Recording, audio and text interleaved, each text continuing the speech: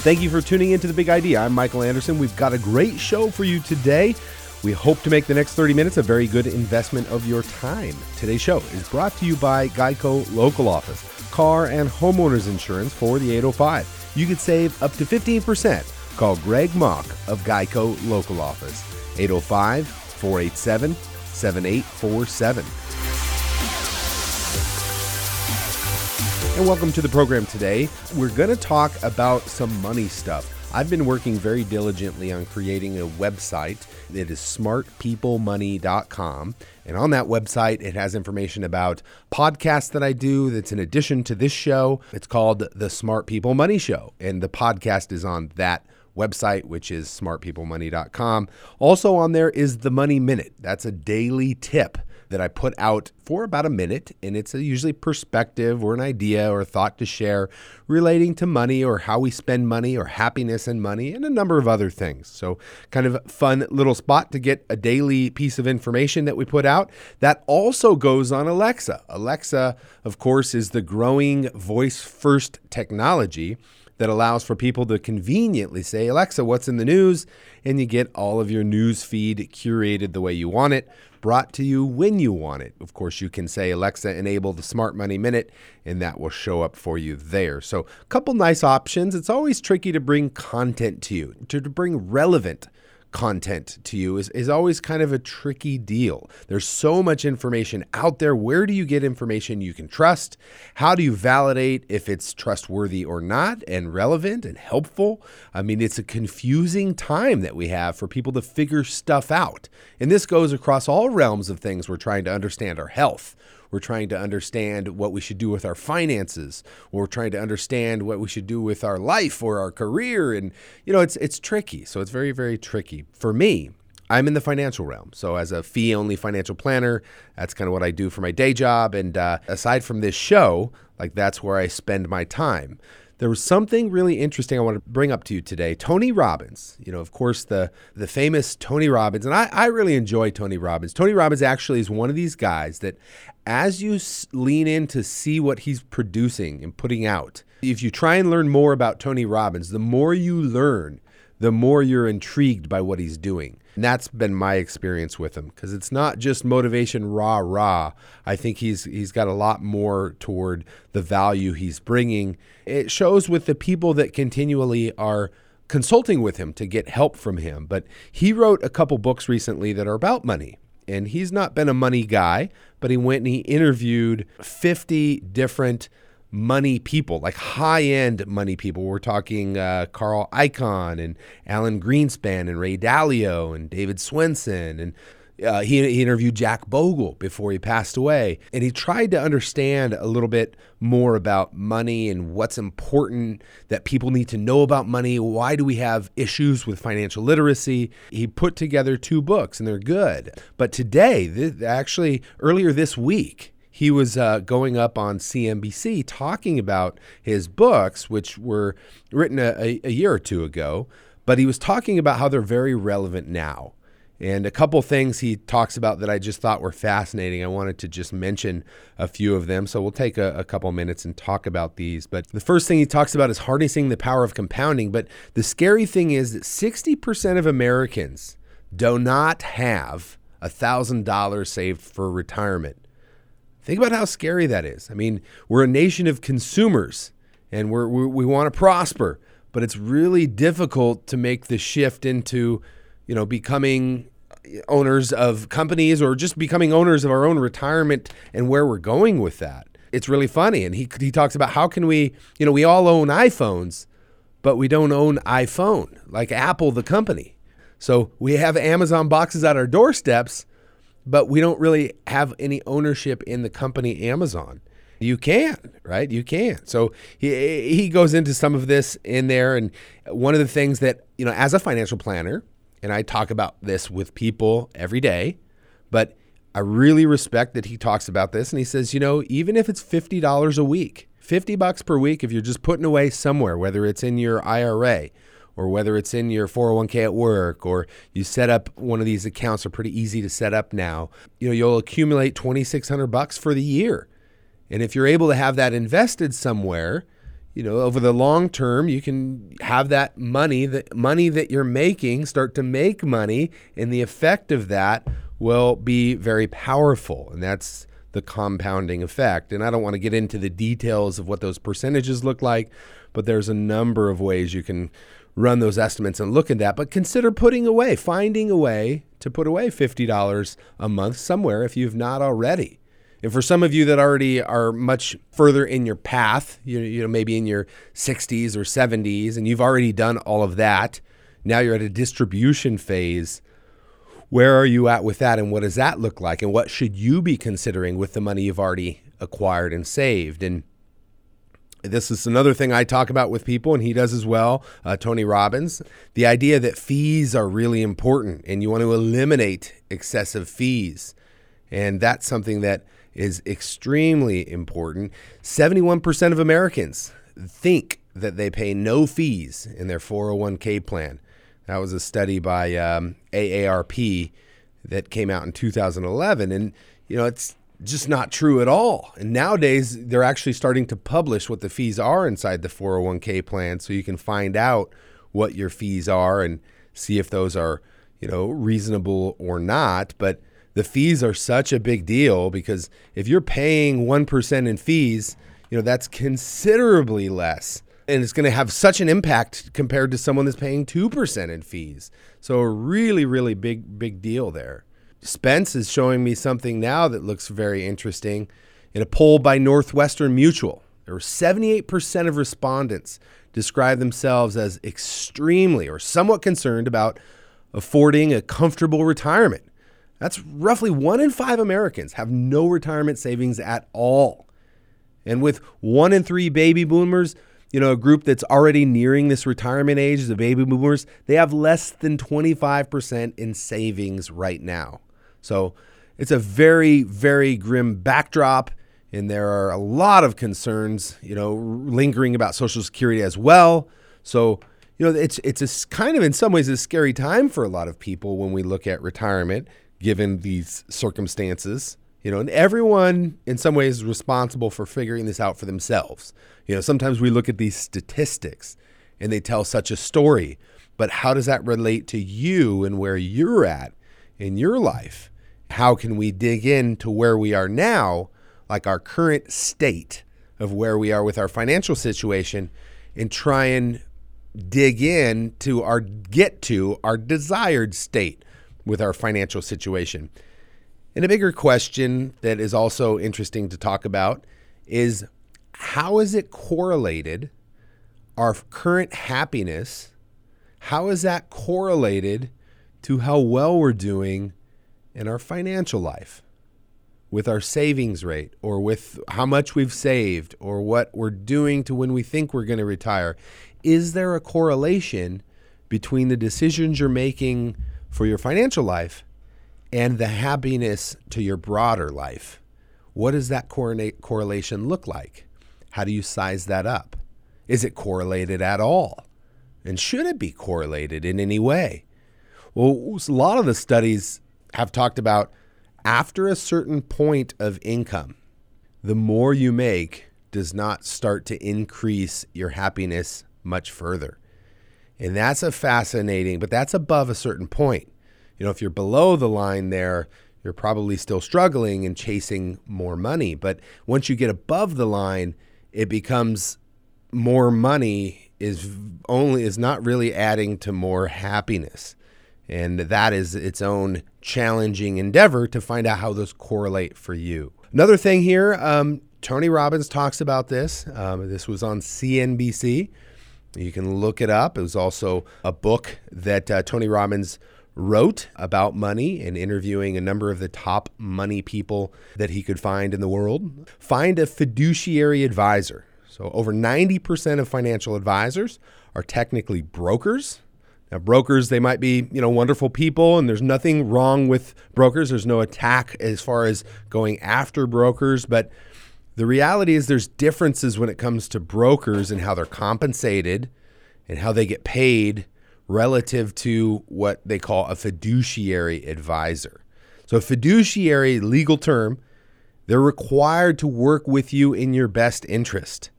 So that's a really important distinction, that they have to help you find what's best for you, not necessarily what's best for them or the company. So finding a fiduciary is extremely important, and you want to find one that's a fiduciary always. In other words, some brokers have a broker hat on, but they also have the fiduciary hat on. And so are you kind of a duly registered broker to where you're a fiduciary and a broker? Or are you just always a fiduciary and only a fiduciary? You do not get paid by commissions or proprietary funds with a conflict of interest, because the vast majority, and I think it's like less than 10% of people are fiduciary only in the financial advisor world. Over 90% in the financial advisor world are brokers, and that's different. There is something to be said for finding a fiduciary advisor that will be able to work with you in your best interest. So one thing you have to look at there. And then finally, the fourth thing that he talks about, which I think is a really, really big deal as well, is understand how markets work and avoid the behavioral mistakes that we see. So the market will always have bad moments. There will always be, an economic downturn or a correction at some point. But when in history has there been a correction or a downturn that never rebounded? At least here in the United States, when have we seen that? And what's the likelihood that we'll see that, necessarily a correction that will not correct, will not rebound? It's just extremely unlikely that Amazon will be out of business. And of course, Amazon, we don't like to talk about stocks, and a quick disclosure as far as that goes, that I'm not giving advice here. I don't know your situation, so I can't give you advice not knowing your situation, but you can seek advice from your tax, legal, or financial professional. But important to understand markets is the key. So corrections are going to be constant. On an average, since 1900, there have been corrections, which is a 10% drop in the market, but not more than 20%. They call that a correction. There's a correction, almost every year. Over the last 10 years, we haven't really seen many of them, so that's been kind of its own phenomenon. People are worried and wondering when the next one will be and how big that might be. But on average, there's something that lasts, around 50 days. And 80% of the time when we do see a correction, it does not lead to a bear market. A bear market being a 20% or greater drop in the market. Another thing here, the market rises over time, but despite many short-term setbacks, it will take time and it does rise. So if you're giving it a larger period of time, you'll have time to weather those downturns and capture those upturns. So that's an important kind of stat as well. And in the article, they talked about from 1980 to 2015. 1980 to 2015, there was 27 of those 36 years, the market was positive, had a positive return 27 of 36 years, 75% of the time. That's kind of a big deal. So bear markets do happen. If you're going to get freaked out when a bear market does occur, then that's something to be knowledgeable about and be, conscientious about getting into the market. If you're going to kind of spook when you see those downturns. So just a fascinating article. I'd encourage anyone to look that up. You can see Tony Robbins. He was just on CNBC talking about this stuff. He wrote a book. One thing, that he talked about, he says there's 5,000 of these RIAs that are fiduciaries only, 5,000 of them in the United States. That is actually what I am. I'm an RIA and I'm fiduciary.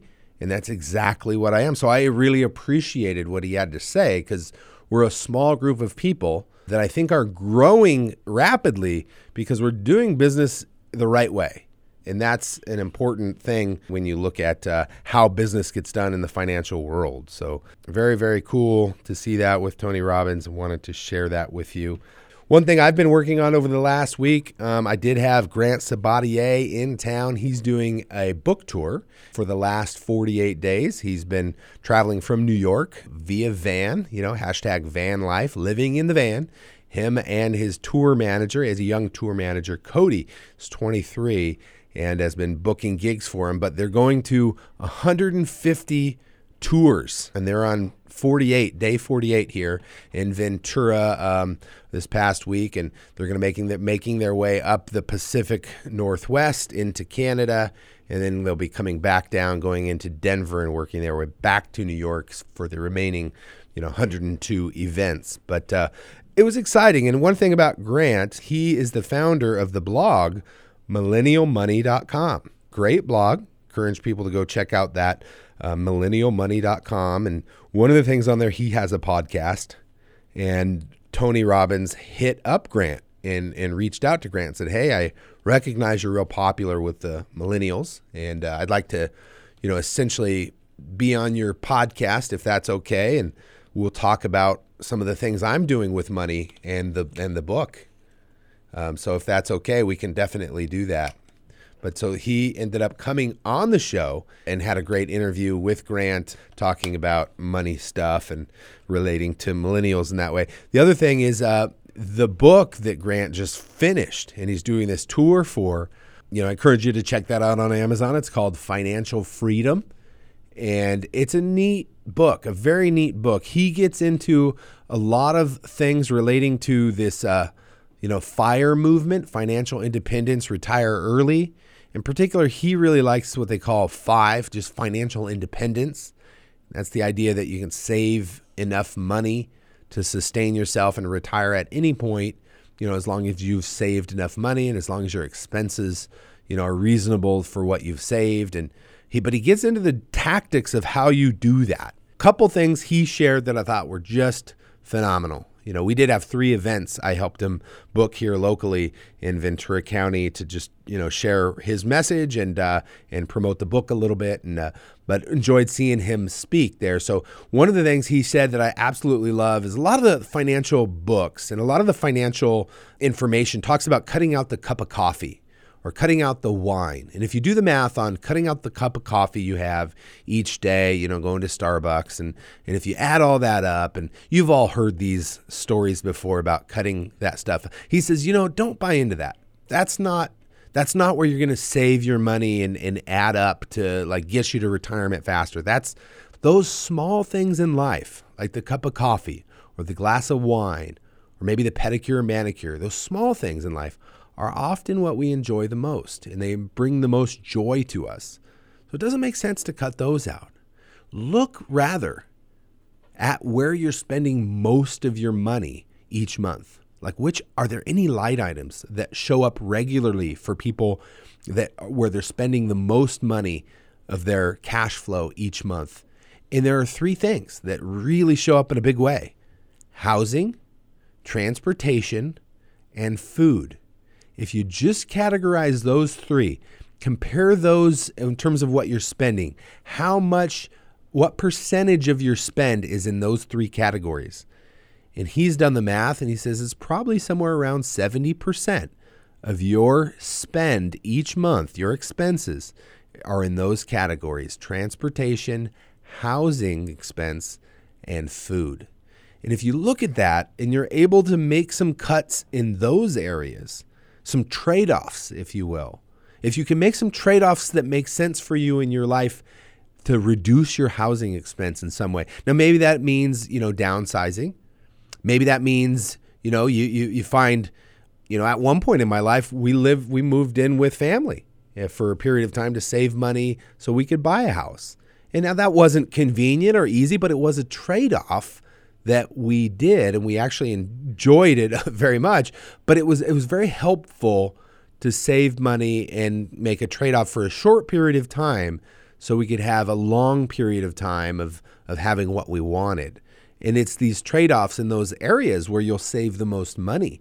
So housing is a huge one. He gets into some very creative stuff as well. It's a term they call now house hacking.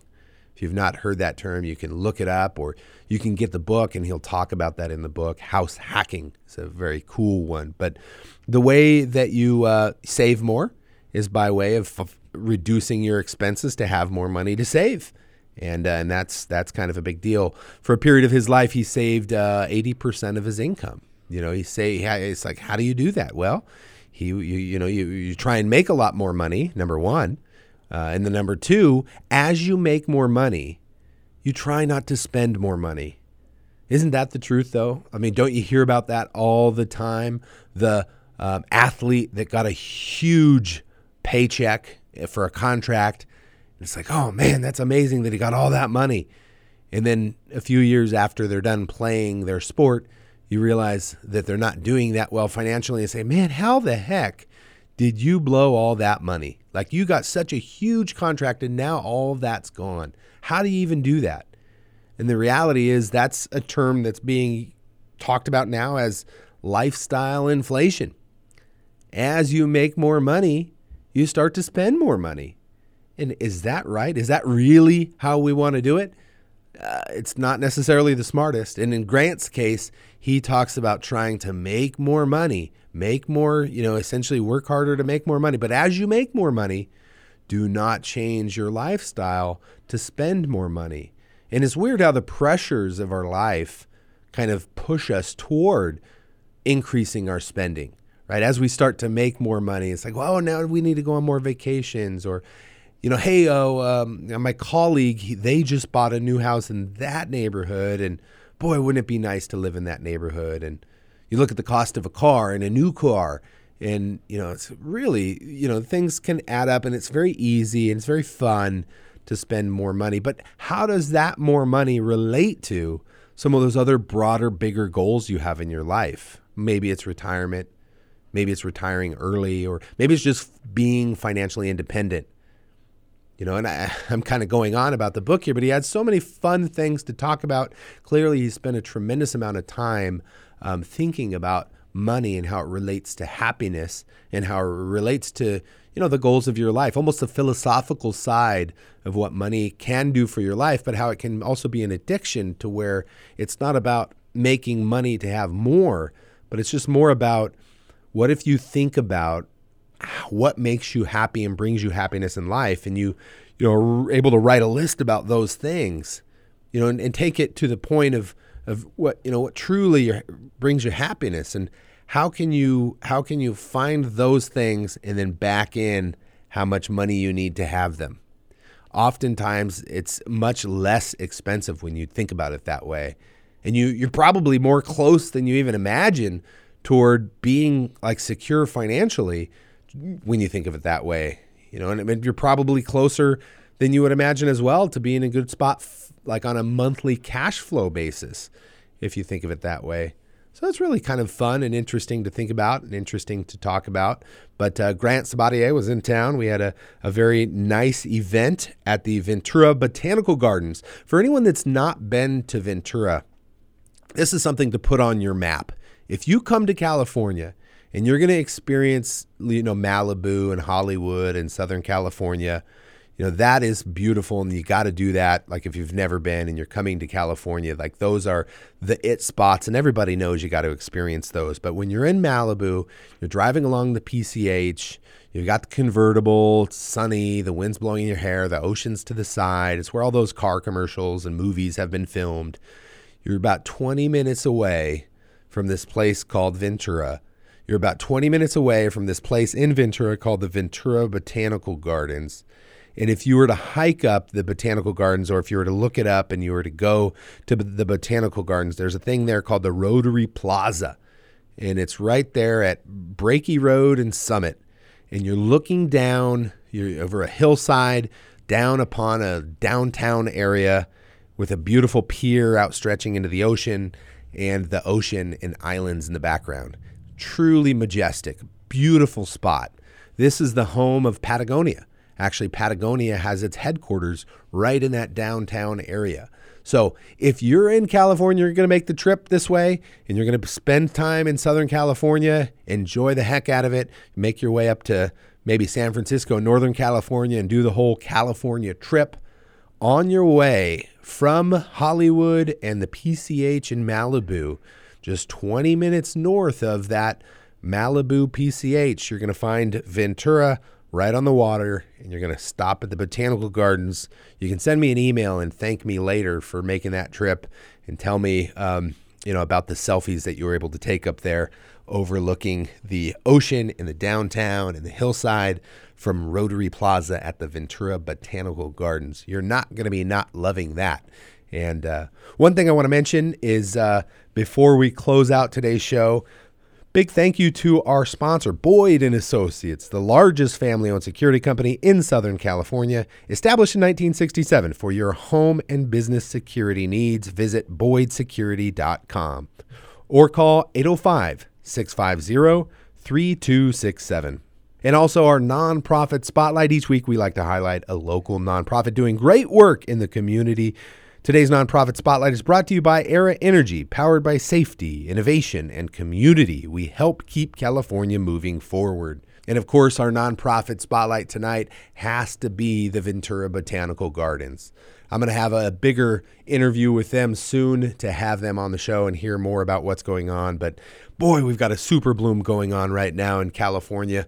Some of the rain that has came over the early part of spring and the late part of winter has been magical. So beautiful. Check out the Ventura Botanical Gardens if you have not already. Support them. Get an annual pass for your family. I've got mine, and it would be a wonderful thing to do. So that does it for our show today. Thank you for tuning in to The Big Idea. Don't forget to find The Big Idea on iTunes and other podcast platforms. Subscribe, rate, review, and share. We'd love to have your support. Thanks for listening. Have a great week.